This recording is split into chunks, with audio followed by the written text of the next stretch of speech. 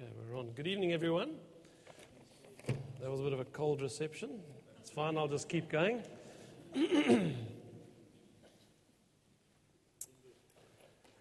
Let's pray. Heavenly Father, as we speak about the glorious resurrection of the body tonight, I pray that you'd encourage our hearts, that you are a faithful God and that you will be faithful to the very end, that we will be raised physically and that we will live with you in the new heaven, the new earth for all eternity, and that we've been saved for this very purpose. God, I pray you would encourage us by the Spirit tonight. In Jesus' name. Amen. John Wesley, the founder of the Methodist movement, he made this statement. He said, "Our people die well." Wonderful little statement. Our people die well.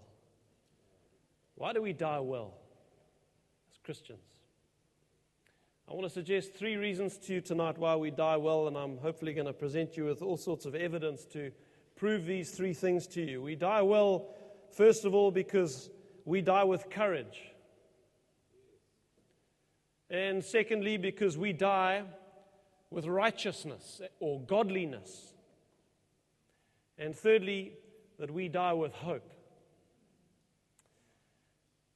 So, a little bit different this evening. I want to read to you from Eusebius's Ecclesiastical History. Eusebius is, as Tomo reminded me before the service began, he's the second great Christian historian after Luke, who wrote the Luke Acts document. Eusebius wrote this book up until the year 324. So he covered the first 300 years of the church. And within this book, Church Histories, he documents some of the initial martyrdoms that took place under the Roman emperors. There was about a 250-year period where Christianity was severely persecuted in the Roman Empire.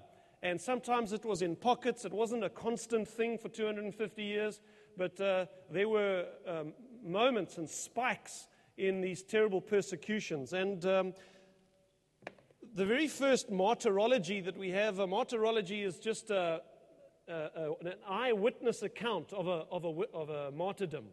The very first eyewitness account we have is of a man by the name of Polycarp being martyred. Now, I don't know about you, but I never had any friends called Polycarp. But yeah, my next son will be Polycarp Johnston. So what I want to do is I want to read the account of the death of Polycarp. Now, bear in mind as I read this to you that Polycarp was an 86-year-old man, and he was revered in the Christian church. He was the bishop of a place called Smyrna. And what happened was they were chasing down Christians in his area. He refused to leave the area. And some of his congregants convinced him at least to go to a neighboring farm and stay on that farm premises where things perhaps weren't going to be so dangerous. However, the Roman soldiers did find him. And when he met them at the door, they said, "Where's Polycarp?" And he said, "Well, I'm Polycarp. Come on in. You guys must be cold and hungry. I know you need to take me and that I'm going to die now, but I'd like to serve you a meal." And he served these 3 men a meal, these Roman soldiers. They were amazed by his grace, by his kindness. And he just asked them for an hour to be able to pray. They said to him, "That's fine, you can take the time." He prayed for an hour, and I'm going to read to you what happened as he rose from prayer. Finally, he finished his prayer after remembering all with whom he had ever come into contact, small or great, famous or obscure. And the whole Catholic Church, Catholic at the time just meant universal, throughout the world. When the hour for departure had come, they set him on a donkey and led him into the city on a great Sabbath. Herod, the chief of police, and his father Nicetes met him and transferred him into their carriage. Sitting beside him, they tried to persuade him, "What harm is there in saying, 'Lord Caesar,' and sacrificing and so be saved? All you have to do is just say, 'Lord Caesar,' and we'll let you go. What harm can there be?" At first he did not answer them, but when they persisted, he said, "I will not do as you advise." Threats now replaced persuasion, and they ejected him so quickly that he scraped his shin in getting down from the carriage. But he walked on briskly to the stadium as if nothing had happened. There the noise was so great that no one could be heard. When Polycarp entered the stadium, a voice from heaven said, "Be strong and play the man, Polycarp." No one saw the speaker, but many of our people who were there heard the voice. As word spread that Polycarp had been arrested, there was a tremendous roar. When he approached, the proconsul asked him if he were Polycarp. And after he admitted it, he tried to dissuade him, saying, "Respect your years. Swear by Caesar's fortune. Recant and say, 'Away with the atheists.'" Interesting, in earliest times, in those early Roman times, Christians were called atheists because they didn't believe in all of the plethora of the Roman gods. And they refused to partake in all of the public festivities and the pagan festivals. So they were called atheists. So this proconsul says to Polycarp, "Just say, 'Away with the atheists,' and I'll let you go." Polycarp swept his hand across the crowd, sighed, looked up to heaven, and cried out, "Away with the atheists," as he pointed to the people in the crowd. Hey? This is an 86-year-old dude that I would love to have met. Well, we will meet him one day. But the governor pressed him, "Take the oath and I will set you free. Curse Christ." But Polycarp replied, listen to this, this is beautiful. "For 86 years I have been his servant, and he has never done me wrong. How can I blaspheme my king who saved me?" Our people die with courage. But when he persisted, "Swear by Caesar's fortune," Polycarp replied, "If you suppose that I could do this pretending not to know who I am, listen carefully to me. I am a Christian. And if you wish to learn the teachings of Christianity, choose a day, and you will hear them." He starts preaching to this guy. The proconsul replied, "Persuade the people, preach to the people." Polycarp responded, "You would be worthy of such a discussion, for we have been taught to render appropriate honor to rulers and authorities ordained by God, if it does not compromise us. As for the people, I don't feel a defense is appropriate." So the proconsul said, "I have wild beasts. I will throw you to them if you don't change your mind." "Call them," he said, "for we cannot change our mind from better to worse, but to change from cruelty to justice is excellent." Preaching again to this proconsul. Again, he countered, "If you disregard the beasts, I'll have you consumed by fire unless you repent."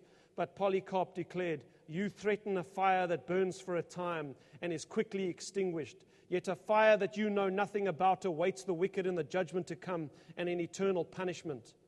But what are you waiting for? Do as you will." Our people die with courage. That's my first point tonight. And it's a good point. Then, if you will, turn with me to 1 Corinthians chapter 15. This is, we die with godliness or righteousness. This is why we die well. 1 Corinthians chapter 15. And we'll start reading from verse 12.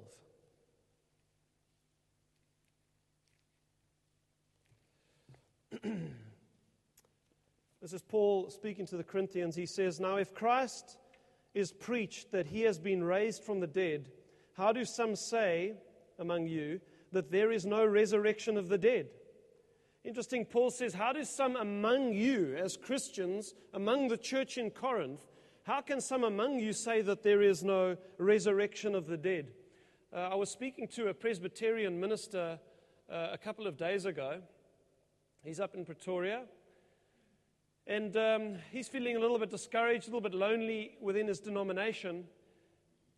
And I said to him, "Gary, when you have a synod of Presbyterian ministers, how many people within the room, what sort of percentage would you say are actually born again?" And he said to me, 15 to 20%. And he said there's many Presbyterian ministers now that are actually teaching that there is no resurrection from the dead. Same problem I had in Corinth. But if there is no resurrection of the dead, then Christ is not risen. And if Christ is not risen, then our preaching is empty and your faith is also empty. Yes, and we are found false witnesses of God because we have testified of God that He raised up Christ, whom He did not raise up, if in fact the dead do not rise. For if the dead do not rise, then Christ is not risen. And if Christ is not risen, your faith is futile, you are still in your sins. Then also those who have fallen asleep in Christ have perished. If in this life only we have hope in Christ, we are of all men the most pitiable. But now Christ is risen from the dead, and has become the first fruits of those who have fallen asleep. For since by man, Adam, came death, by man, Christ, also came the resurrection of the dead. For as in Adam all die, even so in Christ all shall be made alive. Skip down to verse 29. Otherwise, what will they do who are baptized for the dead? Interesting turn of phrase. The commentators are all over the place on what that means. You can go and read up on it in your own time. Perhaps it just means that baptism is a picture of the resurrection. When we come out of the waters of baptism, it is a picture of our coming alive with Christ and the final day of the resurrection. And so when we're baptized, it's in effect, we are being baptized for the dead so that we will be raised. That's one explanation of it. There are others. Said, why then are they baptized for the dead? And why do we stand in jeopardy every hour? I affirm by the boasting in you, which I have in Christ Jesus, I die daily. If in the manner of men I have fought beasts at Ephesus. Now that's another little turn of phrase, which there's speculation over what Paul meant by that. If I fought beasts at Ephesus. And many believe that at some point in Paul's travels, he was actually thrown to the beasts. But they just refused to eat him. And he escaped it. We do have testimonies of other people that went through that, where the beasts just walked past them and would not touch them. What advantage is it to me? If the dead do not rise, let us eat and drink, for tomorrow we die. Now, where does Paul get that from? If you've got a Bible that references Old Testament quotations, you'll see a reference there to Isaiah chapter 22. And I want to take you back to Isaiah chapter 22 now, because I want us to get the sense of where Paul is quoting that little verse from. If the dead do not rise, and then he quotes, let us eat and drink, for tomorrow we die. So please turn to Isaiah chapter 22. And we'll start reading from verse 8. Anytime you see a quotation from the Old Testament in the New Testament, it's always worth going back to that Old Testament scripture and reading that quotation in its context, because it gives you a much fuller sense of why the New Testament apostolic writer picked that verse to quote at that moment. Always a good practice. Isaiah 22 verse 8, Isaiah is speaking about the destruction of the nation of Judah because of their wickedness. And he says, God removed the protection of Judah. You looked in that day to the armor of the house of the forest. You also saw the damage to the city of David, that it was great, and you gathered together the waters of the lower pool. You numbered the houses of Jerusalem, and the houses you broke down to fortify the wall. You also made a reservoir between the two walls for the water of the old pool, but you did not look to its maker, nor did you have respect for him who fashioned it long ago. So Isaiah is saying to the people of Judah, when Jerusalem is attacked by its enemies, what they will do is they will do everything in their own strength to protect themselves.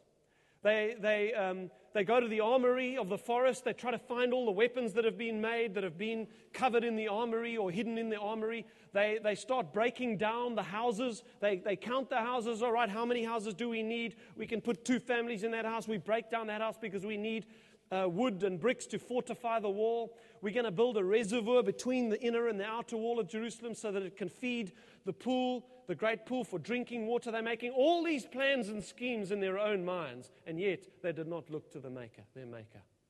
They did not look to the one who would save them. I'm going to draw some parallels to the gospel just now. Verse 12, and in that day the Lord God of hosts called for weeping and for mourning, for baldness and for girding with sackcloth, but instead joy and gladness, slaying oxen and killing sheep, eating meat and drinking wine. Let us eat and drink, for tomorrow we die. There it is. There's that little phrase that Paul quotes in 1 Corinthians 15. So what's the context there? Three things that the people of Judah did to respond to the attack that they were under. They were facing an enemy that they could not defeat, and they knew that their time was running out. Imagine being in a city that is totally surrounded. You've only got so much food and so much water, and you know that it is inevitable that the city will be taken. That's the position they were in. Time was running out. If you look at verses 8 to 11, you'll see that they tried to delay the inevitable in their own strength without seeking God for deliverance. And thirdly, they did not obey the calls of the prophets. God had said to them that they should repent, that they should gird themselves with sackcloth and ashes, and they should be mourning, and yet they refused to do so. Instead of mourning and sackcloth and ashes and fasting, they gave themselves to feasting and slaying cattle and having a momentous party. Why? Because tomorrow we die. Let's eat and drink and let's have as best a time we can, because the city is going to get taken and we're going to get killed. And that's exactly what Paul says, because he uses that as an analogy of the state of man today. First of all, we are also facing an enemy that we cannot defeat. We are inside a walled city that is being besieged, and it is only a matter of time until the city is taken. Every person in this room is going to die. We are facing an enemy that we cannot defeat. Same as they were. It is inevitable. Secondly, just as they tried to delay the inevitable in their own strength, so it is that people try to delay this whole reckoning with death. I don't know when last you got into a conversation with a friend of yours who's an unbeliever, and you've tried to reason with the person about this truth, this inevitability of death, and what is going to happen to you when you die. First of all, people try to delay that by being obsessed about their health and what they eat. And actually, if you look at the health statistics, we're no more healthy today than we were 100 years ago. There's more obesity, there's more heart disease, there's more deaths by, what's the sugar thing? Diabetes-related deaths. It's a clever church, Tomo. I mean, all this stuff, this obsession with organic this and organic, people are trying to delay what they know is coming. I'm not saying don't eat healthily. I'm just saying don't live in a bubble. Don't bury your head in the sand. You are going to die. What's going to happen when you die? And then people also don't want to engage on the subject of death. They either say, well, I've lived a pretty good life, and, I think I'll be okay. How anyone can approach death with, I think I'll be okay, amazes me. People just don't want to reckon with this thing. Just like the people in Judah. And then lastly, just like the people of Judah had a choice, they could either seek God and do as God had directed them to do, which was to repent, to clothe themselves in sackcloth and in ashes, and to fast and to seek God and repent of their sins.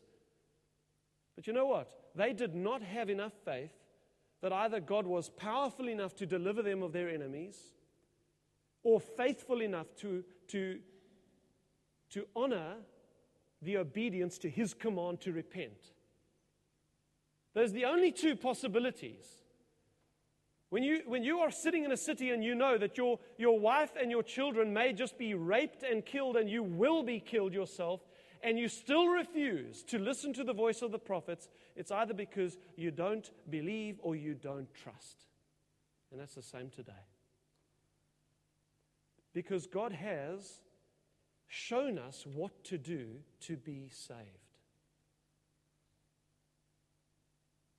In the gospel, He's shown us. He's told us. He sent His Son to die for us. That His Son died in our place. That His Son took our sin upon Himself. He crushed His Son in our place. And if we will put our faith in Jesus Christ and come with a heart of repentance,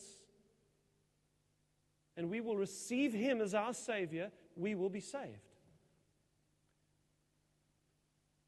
Now, there's only two reasons why people won't believe that, or they won't do that. Either because they don't believe that God has the power to raise the dead.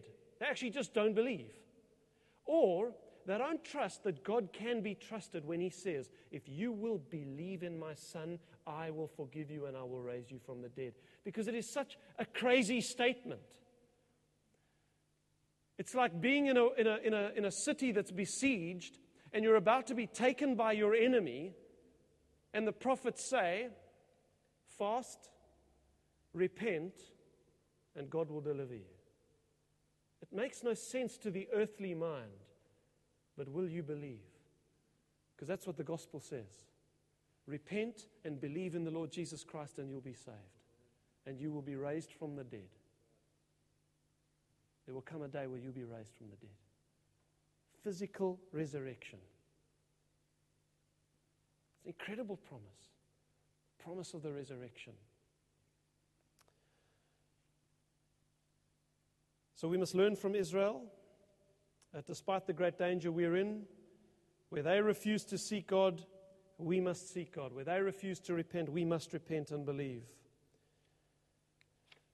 So that's the second point on the resurrection, or why our people die well. They die well because they die with holiness. We don't live as those who eat and drink, for tomorrow we die. Paul says that if you don't believe that God has the power to raise the dead, if you don't believe that even if a body has been cremated and they've scattered the ashes to the four winds of heaven, that God does not have the power to gather those ashes together and create a new body for you. If you don't believe that, then the Bible has some advice for you. Let your life descend into hedonistic pleasure. Eat and drink and enjoy every kind of sexual and selfish and hedonistic pleasure you can, because your time is running out and this life is all there is. That's the Bible's advice to you. But if you do believe in the resurrection, what it does is it infuses a self-discipline and a righteousness into the heart of a believer. We don't eat and drink, for tomorrow we die. We seek God and we obey and we live lives that are clean and pure, and we don't cheat at work, and we don't cheat on our taxes, and we don't cheat on our husband or our wife, and we're honest in all of our dealings. We live this way as Christians because we have a hope that we will be raised from the dead. We live with hope. And then that's the third point, that we die well because we die with hope. A few random verses. David said this, "As for me, I will see your face in righteousness. I shall be satisfied when I awake in your likeness." That's a pretty good theology of the resurrection from David. Job said this, "Oh, that my words were written. Oh, that they were inscribed in a book, that they were engraved on a rock with an iron pen and lead forever. For I know that my Redeemer lives, and He shall stand at last on the earth.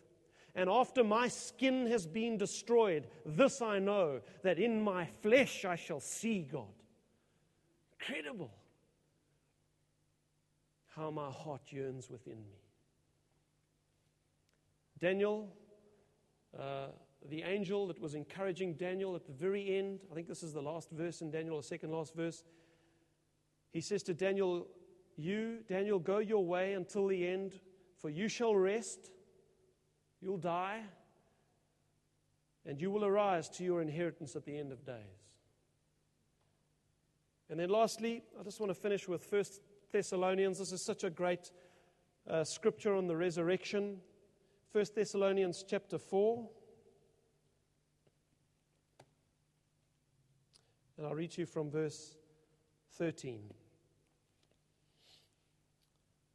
Paul says, I don't want you to be ignorant, brethren, concerning those who have fallen asleep. You know, God does not want us to be ignorant about the fact of the resurrection of the body. Because ignorance doesn't glorify God. Truth glorifies God. He wants us to be people of truth and reason. He says, I don't want you to be ignorant concerning those who've fallen asleep. And Paul often uses that strange term to describe those who have died. In fact, Jesus used it of Lazarus. He said, our friend Lazarus is sleeping. And actually he had died. And this is sleep not in the sense of some kind of soul sleep that's sometimes taught that after a Christian dies, that they then are in oblivion. They aren't aware. They're unconscious until the day of the resurrection. No, that's not what the Bible teaches. The Bible says to be absent in the body is to be present with the Lord. But this is sleep in the sense of rest. After a long day's labor, we will rest from our labors in this life. And sleep in the sense that there is an awakening. Sleep is not sleep unless there is an awakening from sleep. And as sure as the sun shines, there will be an awakening for our sleep, for those of us who have died. He says, I don't want you to be ignorant concerning those who have fallen asleep, lest you sorrow as those who have no hope. I don't know if you know people who have lost a child or lost a loved one, people who are not Christians. One of the most devastating things to see is an unbelieving family that lose a loved one. Because there is utter hopelessness. There is utter despair in their eyes. You go to the funeral and you try to console them, but you can see there is absolutely no sense or hope or light in the situation. They are utterly depressed. I remember when I was at school, I had a very good friend who died in a car accident when he was 19 years old. He died together with his brother. Only his sister survived them, came from an unbelieving family. And that mother and father to this day, this is 20 years ago, have not recovered. It absolutely crushed them. God doesn't want us to live like that. He doesn't want that to be our way of life. He says He doesn't want us to mourn and sorrow as those who have no hope. We have hope when our loved ones die. For if we believe that Jesus died and rose again, even so, God will bring with Him those who sleep in Jesus. For this we say to you by the word of the Lord, that we who are alive and remain until the coming of the Lord will by no means precede those who sleep. For the Lord Himself will descend from heaven with a shout, with the voice of an archangel, and with the trumpet of God, and the dead in Christ will rise. They will rise first, and then we who are alive and remain shall be caught up together with them in the clouds to meet the Lord in the air, and thus we shall always be with the Lord. Therefore, comfort one another with these words. So we die with hope.